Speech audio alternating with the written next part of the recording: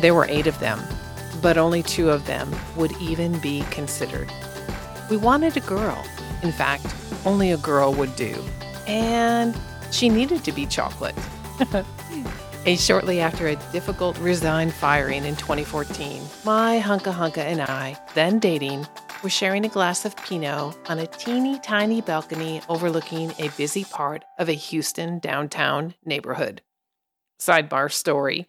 After being invited to teach really is an audition for an exciting opportunity, and then wined and dined for almost 2 years, I said yes to a job 900 miles south because I had the sense that God was leading me there. The timing was off, but I figured I was right to go. Bill and I had gotten serious quickly, but deep down, even though I knew he was a man I was to marry, I was afraid. Let me articulate that differently. I remember specifically saying to Bill quite confidently in that, I don't want to hurt you, but I want to push you away kind of thing. I don't want to need you, or anybody else for that matter. Long after the fact, I realized the leading was the teaching time for me to lean into God instead of leaning into the power of self. You know, the power of Jen. Yeah. Can you relate? Is there a time when you've declared your need for not needing someone? Remember how I opened today's episode? There were 8 of them, but only 2 of them would even be considered. We wanted a girl. In fact, only a girl would do. And she needed to be chocolate. Hey, that need, that desire, that specific request of a female chocolate Labrador retriever, that's what my daughter Jess wanted. Bill wasn't opposed to labs per se, but his heart was inclined towards a golden retriever.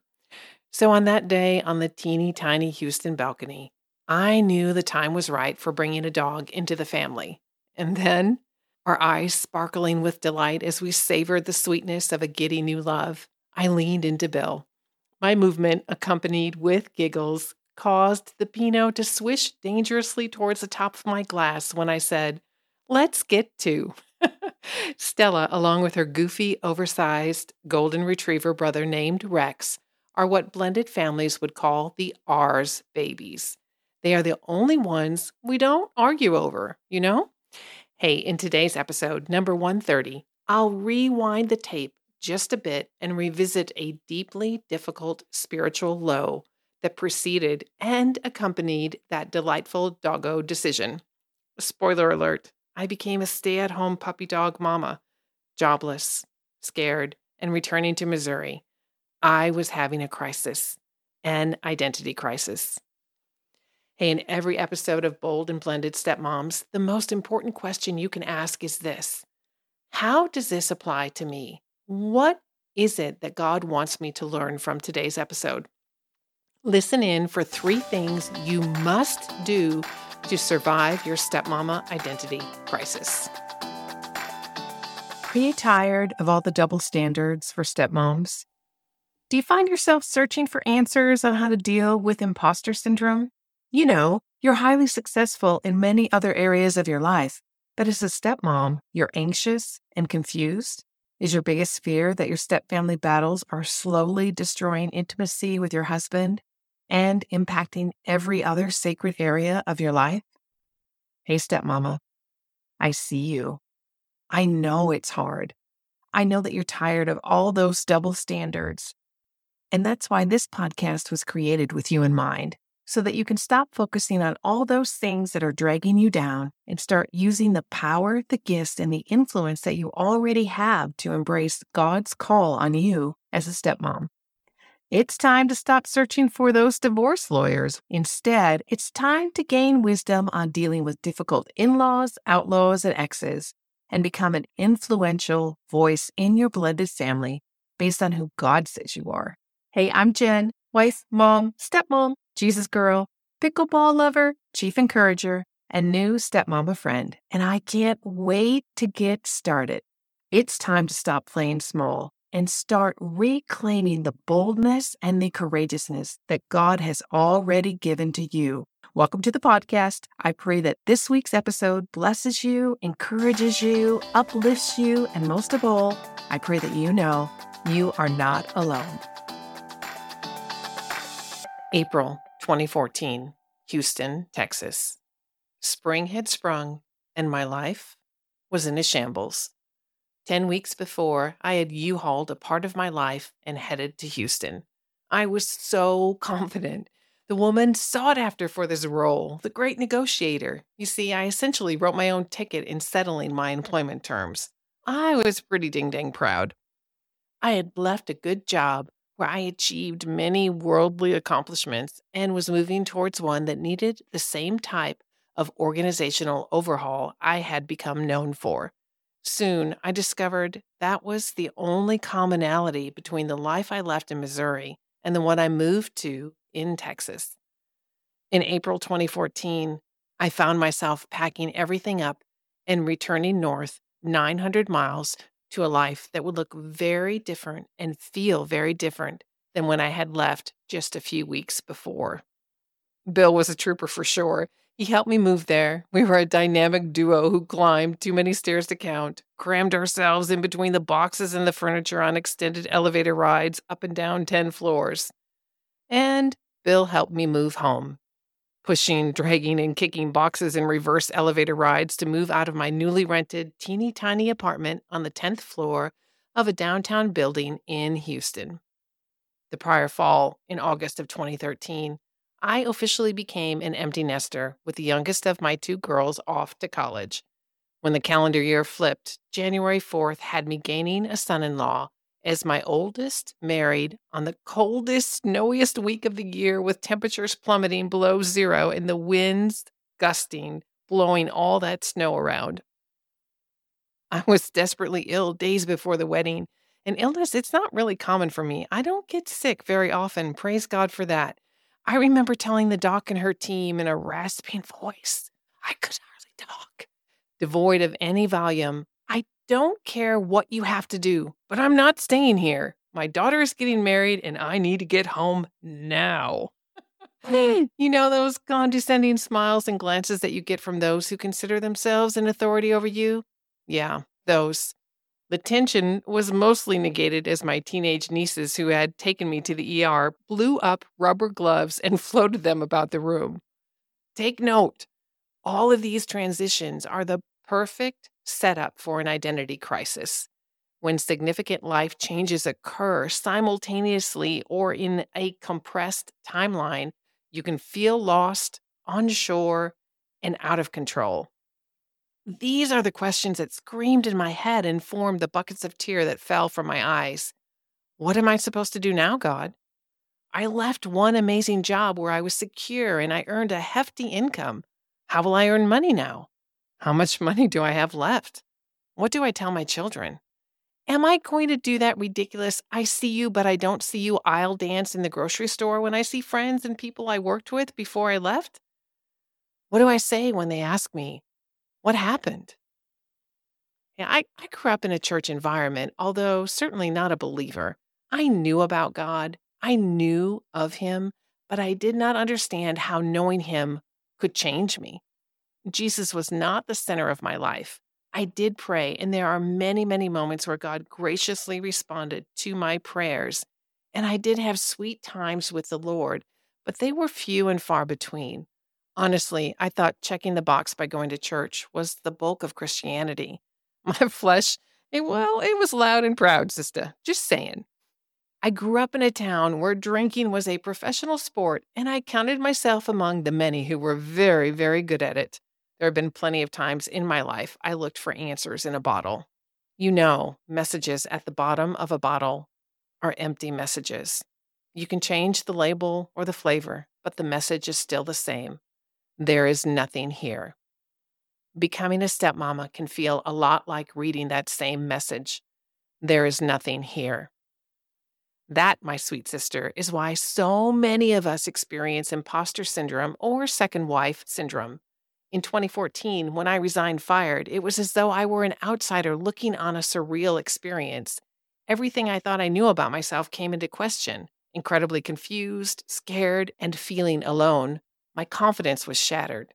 And I had to go back to square one. I needed to learn who I was. What I discovered was beyond anything I ever knew. 2014 and 2015 were pivotal years for me as I learned to need.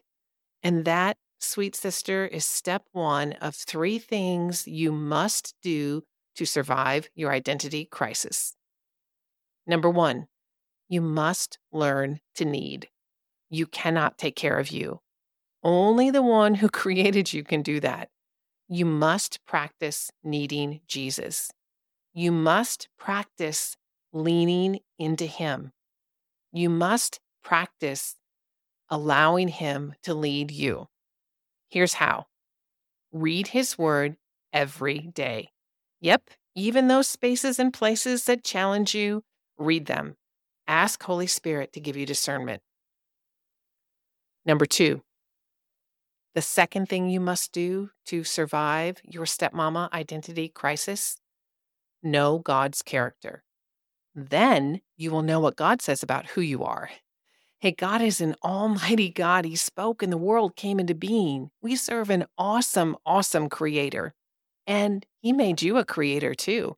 He made you a woman of influence in your family. God's word is filled with who you are in Christ. And it's so powerful to know that you are who you are because God says so. Not because the world says so, but because God says so. I've got a whole list of these. I'm going to read just a few of them for you. Are you ready? God is the author of freedom. Romans 6:6-7. God created you in His image. Genesis 1:27. God's glory and His goodness set you free from the corruption in the world. 2 Peter 1:4. The Holy One anoints you. 1 John 2:20. Christ calls you to focus on whatever is pure and holy and right and true and praiseworthy and excellent. Think about those things. Philippians 2:5 and 4:8. Hey, if you want to know more about how God's power has made you beautifully you, get the full list. Email us at friends@stepfamilypodcast.com and tell us you want to know more about your identity, and we will email it to you. Okay, the third way to survive your stepmama identity crisis is this: worship God. Okay, so the first one, you must learn to need. The second one, know God's character. Then you will know what God says about who you are. And the third one is worship God. Here's how. I've got 4 ways you can worship God. 1, worship the Lord your God, sweet sister, with all your heart, with all your soul, with all your strength, and with all your might. Number 2, trust Him. He loves you mightily, and He understands how confusing this life transition is. Jesus is enough for you, sis. When you trust Him, He will lead you. The third way you can worship God, worship in community with fellow believers. Yes, in your local church, but also in community groups, in person and virtually, where all things are centered on God's truth. You can find out what God says about how you deal with a difficult ex or a challenging teenager or this identity crisis inside the Brave Stepmom Facebook group. Be sure to join us there. The fourth way you can worship God is to journal. We think we will remember things, but we don't. We just simply don't. Journaling gives us a space for reflection to meditate on what God is teaching us through His Word. Okay, you got it? Okay, loves, here are the 3 to recap what you must do to survive your stepmama identity crisis. Number 1, learn to need. Lead into Jesus by studying His Word. Number 2, know God's character. He is a lavish giver. He is healer. When you learn about who He is and what God knows, you begin to see that He does indeed know all about you. He knows exactly where you are right now, sweet sister, because He loves you. He cherishes you. And number 3, worship God. He will show you what it means to truly submit to His authority, and He's going to bless you in the process. God is a God who loves well. He loves thoroughly. In the ways only He can, He nurtures, disciplines, invites, redirects, and guides us on our stepmama adventures.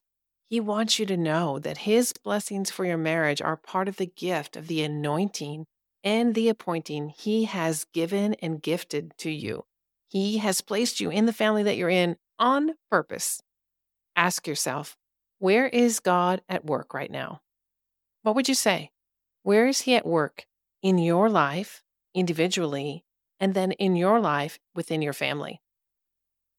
Listen, if you're feeling stuck, no, please know you're not alone. There are so many women who reach out to us in email and in the Facebook group and private messages that share how alone they feel and how frustrated and distraught they are. It's because the journey is hard, and when we do it alone, we suffer longer. And we don't need to suffer that way. We just don't. We need community. We need help. So these 3 steps are the very first of many to get you back on track so you can enjoy being in a blended family, so you can enjoy this calling that God has given you. Are you ready for more? Then join us in the Facebook group to get started. For those of you on the brink of giving up, I exhort you to pray for God's wisdom. And if you're willing, I can help. If you're ready to stack one small win on top of another and reclaim your confidence and control in your family and fully reclaim your identity, who you really are, sweet woman of God, then let's cut to the chase, shall we? Hop on the fast track with me and join Stepmama Clarity today. What are you waiting for? Are you ready to end second wife syndrome for good? Let me show you how inside of Stepmama Clarity. In just 6 weeks, you'll learn how to ditch judgment and get curious About your role so you can change your mindset based on who God says you are. You'll learn how to identify those most common step family roadblocks that hold you back. You'll learn how to use your influence in your home so you can create the family that you long for by showing up for you first. You'll learn how to reclaim your confidence as a woman, a wife, and a stepmom so you can regain control. Listen, it's so important that we imagine what could be, because all too often we get stuck in what is and we cannot see what is ahead, and we live in a defeated posture, and that is not God's best for you, and it's not God's best for me. So imagine what it would be like if you could stop walking on eggshells every time your stepkids came over. Imagine if you could diffuse the stress instead of hiding out in your closet wanting to scream at the top of your lungs because it's all so unfair. Imagine if you knew where to direct your energy, even when you're dealing with toxic situations like custody battles or transition day, medical bills, and fights over co-parenting. Imagine if you were seen and heard and valued. What would that feel like to no longer feel so isolated, all alone, or misunderstood as a stepmom? Imagine if you had clear boundaries for protecting you and your family from difficult in-laws, outlaws, and exes. Hey, you can end imposter syndrome the moment that you begin Stepmama Clarity. I invite you to join me so you'll not only learn how to prevent stepmom burnout, exhaustion, and endless confusion, you'll learn how to stop trying to live up to other people's expectations of you as a stepmom. You'll join a community of women who have achieved success throughout the Stepmama Clarity course. It's time, isn't it, to stop fighting alone? One small yes is your first step towards regaining control and confidence as the wife and woman of influence in your home. Hey, find out more at stepfamilypodcast.com/clarity. stepfamilypodcast.com/clarity. CLARITY. Let's end imposter syndrome. Hey, we've got a lot of work to do. And really, as a woman of influence, it starts with you. You have a lot of authority and influence in your family. Even if you don't feel like that's true right now, I can show you how. All right, are you ready? I pray that you are. Hey, thanks for joining me in episode number 130 today. If you listened to episode 129 from the Sacred Shorty this past Saturday, you know we lost our sweet Stella after 9 years. So I dedicate this episode to Stella and Rex, cherished dogs given to us by the one we are called to love. As the verse Bill and I reflected on for our wedding declares, we do indeed love because he first loved us. 1 John 4:19.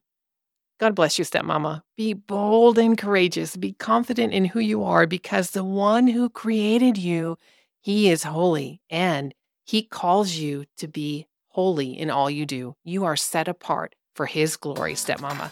APS, remember to email us at friends@stepfamilypodcast.com to get the guide on your identity in Christ. And if you like to save a few clicks, save yourself a click and join the Facebook group. The guide is already in the group, and so are lots of other women who will love, support, and be part of an amazing community alongside you. Hey, I'll catch you on Saturday for the Sacred Stepmama Shorty. Until then, take good care, all right? God bless you.